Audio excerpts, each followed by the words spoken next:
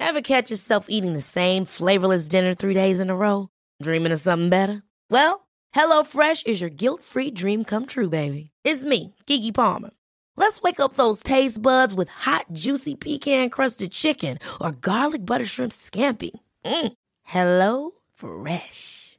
Stop dreaming of all the delicious possibilities and dig in at HelloFresh.com. Let's get this dinner party started. There's never been a faster or easier way to start your weight loss journey than with PlushCare. PlushCare accepts most insurance plans and gives you online access to board-certified physicians who can prescribe FDA-approved weight loss medications like Wegovy and Zepbound for those who qualify. Take charge of your health and speak with a board-certified physician about a weight loss plan that's right for you. Get started today at plushcare.com/weightloss. That's plushcare.com/weightloss. plushcare.com/weightloss.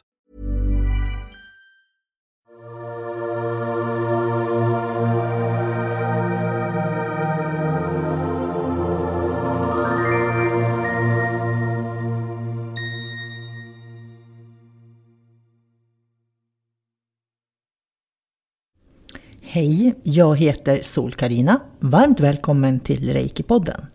Jag sitter på Bali, vi har lite paus och jag tittade på min mail och då såg jag att jag hade fått lite frågor, jättebra frågor, och jag är så tacksam för frågor och tar gärna emot dem. Jag tänkte berätta lite grann om, eller egentligen så kommer jag göra det senare. Det kommer att bli en hel del förändringar i den reiki som jag arbetar med. Jag kommer att börja jobba mer med reiki så som man gjorde i Japan, mer andligt. Och genom att jag har läst på lite om shintoismen, jag går en utbildning på 6 veckor här på Bali nu i Sama yoga som handlar väldigt mycket om att balansera kroppen, den fysiska kroppen. Och studerar Vedanta så mycket som jag kan, och det är väldigt intressant eftersom prana arbetar på 5 olika sätt i våra kroppar, och prana är ju livsenergin och den är kopplad till elementen, och för mig blir det en mer andlig reiki än den som finns i väst just nu. Så det kommer att bli stora förändringar inom den reiki som jag arbetar med. Jag har en väldigt djup andlig touch i den reiki som jag gör idag och utbildar idag. Men det kommer att bli mer utav det för att kanske förstå hur reiki-energin också arbetar i våra kroppar. Frågorna jag fick, det var om jag hade tydligen sagt någonstans att jag aldrig stänger ner reikin, och det stämmer, det gör inte jag. Reiki är prana, livsenergi, och den ska flöda i våra kroppar, och inom Vedantan då, i de vediska traditionerna, så finns det 5 olika sorters prana som jobbar på olika sätt i våra kroppar. Och det är ju det man använder olika yogatekniker då för att kanske ta ner vissa element, om du har för mycket eld till exempel, och kanske ta in mer vatten. Så att i den yoga som jag lär mig nu, där jobbar man väldigt mycket med att balansera elementen i kroppen och prana-energin då. Och därför tycker jag att det är jättespännande att se hur jag kan kombinera den vediska traditionen med den japanska reiki-traditionen, för jag ser väldigt många likheter. Och jag tror också att det finns en stor kunskap där som Usui hade, som grundade reiki faktiskt, eftersom han har sitt ursprung ur shintoismen. Men det här med att stänga ner reiki då? Nej, när vi avslutar en reiki-behandling så tackar vi och lägger händerna på oss själva, och då har jag avslutat den. Man jobbar med intentionen, så reiki är alltid aktiverat. Skulle vi inte ha reiki aktiverat skulle vi dö. För reiki är prana, livsenergi som flödar igenom oss på olika sätt då, och genom våra inre organ och genom våra kroppar, och påverkar oss mycket, mycket mer än vad man tror. Därför kan du inte stänga ner reiki, utan det blir felaktigt att säga att man stänger reikin efter att man har gjort en behandling. Utan vad som händer är egentligen att man byter fokus. Att du har inte längre fokus på den du ger reiki till. Och på så sätt så är reiki alltid närvarande och flödande faktiskt. Och det räcker med att du lägger händerna på dig själv, tänker reiki, så har du reikiflödet igång igen. Eller på en annan människa eller ett djur. Så reikin, den avslutar vi och byter riktning på med hjälp av intentionen helt enkelt. Och det är någonting som jag jobbar väldigt mycket med på mina reikikurser, att få mina elever att förstå. Och överlag på alla mina utbildningar så är det viktigt att förstå just vad menas med intentionen egentligen och hur man riktar energi.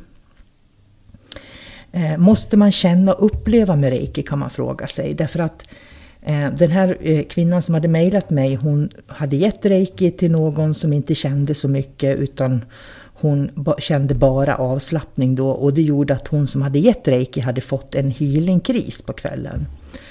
Och det är faktiskt så här att man måste inte känna eller uppleva någonting med reiki. Det där är en illusion som finns hos alla reikiutövare, att man ska uppleva så mycket. Och för mig är det bara draman egentligen. Livsenergin flödar genom oss, livsenergin balanserar oss, och hur den balanserar oss, det kan vi egentligen aldrig veta. Men vi kan känna det i form av att vi mår bättre, vi får en behaglig känsla inombords och vi upplever avslappning. En av mina elever som var rökare, hon upplevde när hon hade fått en hel reiki-behandling att hon inte kunde röka, för hon kände sig så ren inombords, som hon uttryckte det. Så får man healingkriser, det har ju egentligen med självförtroendet att göra hos just dig då som har ställt den här frågan. Det är ju ditt självförtroende och du vill ju ge mer reiki. Och jag tror att det är jätteviktigt att du ser dig själv som en nybörjare, och när du ger reiki så tala om för dem som du ger reiki till att du är nybörjare. Därför att när man är nybörjare då finns det en tillåtande atmosfär att få dela och prata med varann. Men egentligen är det ganska svårt för mig att ge råd om reiki, eftersom jag vet ju hur jag utbildar, men jag har ju ingen aning om hur andra lärare utbildar. Så det kan ju vara så att man utbildar på olika sätt, och då kan ju mina svar bli väldigt konstiga utifrån vad man har lärt sig tidigare. Men jag svarar ändå utifrån mina perspektiv, och sen får du som lyssnar förstå dem då så mycket du bara kan. Healingkriser, jag har aldrig varit med om att mina elever har healingkriser överhuvudtaget, så att har man en healingkris då måste man nog vända sig till sin lärare som man har gått reiki för, så att man får diskutera det med sin lärare. För en bra lärare ska kunna guida dig som elev igenom det, tycker jag. Det låter som att du som har skrivit till mig har väldigt mycket prestation, så att du förväntas prestera saker med reiki. Och då kan jag säga det att med reiki så behöver vi inte prestera någonting, därför att reiki är livsenergi och livsenergin dras dit den behövs, och vi är bara kanaler för det helt enkelt. Så att det är inte så att vi ger eller gör någonting. Får du lära dig att du ger eller gör med reiki, då är det inte reiki, då är det någonting annat som du har lärt dig. Jag brukar rekommendera, om man känner sig osäker på sin reiki, att man går om reikin. Och man kan gå om för samma lärare om man gillar läraren. Därför att vi människor fungerar ju så här att första gången vi hör någonting så tar vi till oss det vi kan ta till oss just då. Men får vi höra det eller uppleva det en gång till så kan vi oftast ta till oss mer eller på ett annat sätt.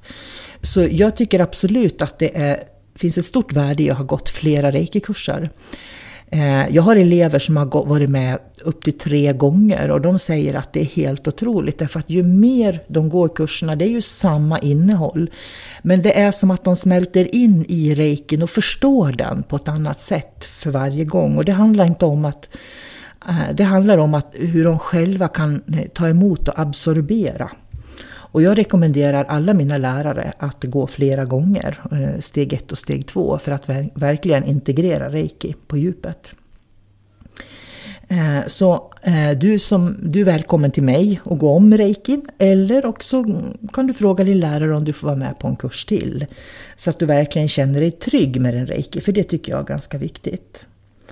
Många lärare, jag vet många lärare som har lärt sig reiki 94-95 och de har ingen susning om hur reiki-energin funkar. De kan inte prana-energin.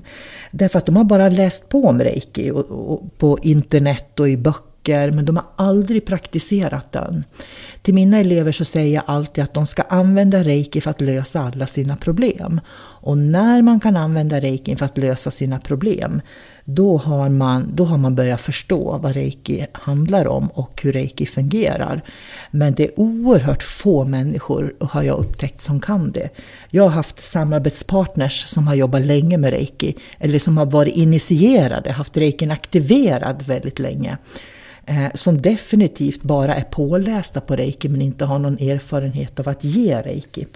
Så att egentligen säger inte det hur länge man har varit initierad. Det säger ingenting om kunskaperna man har om att förstå reiki-energin. Utan kunskapen att förstå reiki, den kommer av att man utbildar många människor och inte har provat på kurser. Och att man lär sig att använda reiki i sitt eget liv. Det är att lära sig reiki. Men vi människor ska ju konsumera så mycket nu för tiden så att det är inte alltid vi har den tiden att låta reikin lära upp oss. Jag tycker att reikin är en andlig disciplin. Så att för mig är inte reiki någonting där man läser av och tycker och skapar en massa drama. Utan det är ett sätt att förmedla prana på, livsenergi. Och när man förmedlar livsenergi så är det personen som drar livsenergin. Och det är precis det man får lära sig på kurser. Olika tekniker för att faktiskt kunna låta reiki-energin dels guida till var den vill ligga. Men också hur man kan hantera olika problematik som människor har med reiki. Jag har varit med om flera gånger att människor har fått panikångestattacker. Det är inte alls ovanligt idag, som samhället ser ut idag, att de får en panikångestattack. Och då går de oftast undan, de kan inte andas utan de har det riktigt, riktigt svårt. Det räcker med att man lägger händerna på och tänker reiki och bara låter dem dra reiki-energi. Det tar bara 60 sekunder så har panikångestattacken gått ner. Så reiki har en fenomenal förmåga att läka oss när vi försöker att låta bli att påverka den. Så de gånger vi verkligen får läkning, det är när vi låter reiki-energin dras dit den behövs. Sen fick jag också en fråga av den här kvinnan då om reiki till maten. Chokorei kan man absolut använda för att förmedla reiki-energi. För det är för mig ren reiki-energi, chokorei. Men jag tycker man ska hålla händerna antingen över tallriken eller under. Eller på kastrullen och skicka reiki. För skickar du reiki till tallriken till exempel, då kan du väldigt tydligt känna statusen på maten. Om du bara visualiserar chokorei så finns det en risk för att det blir en mental grej i huvudet. Men om du upplever med händerna hur mycket energi som dras till maten eller inte, så kommer du att uppleva hur hälsosam din mat är också. Så jag rekommenderar att du gör det. Och det var vad jag tänkte dela med mig av idag på Reiki-podden. Jag heter Sol-Carina. Jag har arbetat med Reiki sedan 1990 och skrivit många böcker om Reiki.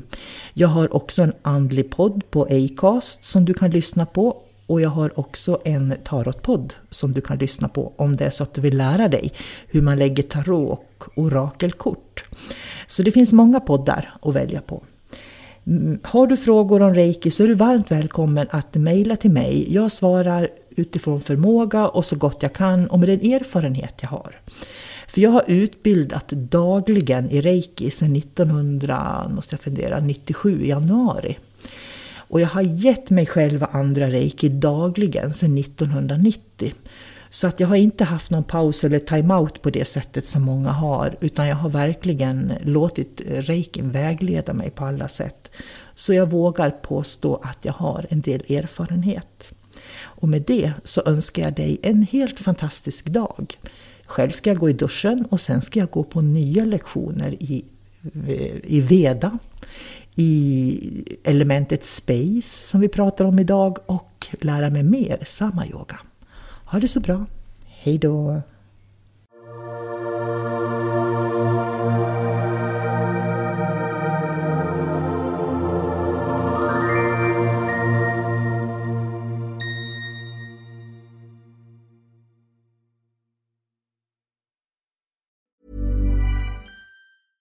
Ever catch yourself eating the same flavorless dinner 3 days in a row? Dreaming of something better? Well, HelloFresh is your guilt-free dream come true, baby. It's me, Keke Palmer. Let's wake up those taste buds with hot, juicy pecan-crusted chicken or garlic butter shrimp scampi. Hello Fresh. Stop dreaming of all the delicious possibilities and dig in at HelloFresh.com. Let's get this dinner party started. Imagine the softest sheets you've ever felt. Now imagine them getting even softer over time. That's what you'll feel with Boll & Branch's organic cotton sheets. In a recent customer survey, 96% replied that Boll & Branch sheets get softer with every wash. Start getting your best night's sleep in these sheets that get softer and softer for years to come. Try their sheets with a 30-night guarantee. Plus, get 15% off your first order at bollandbranch.com. Code BUTTERY. Exclusions apply. See site for details.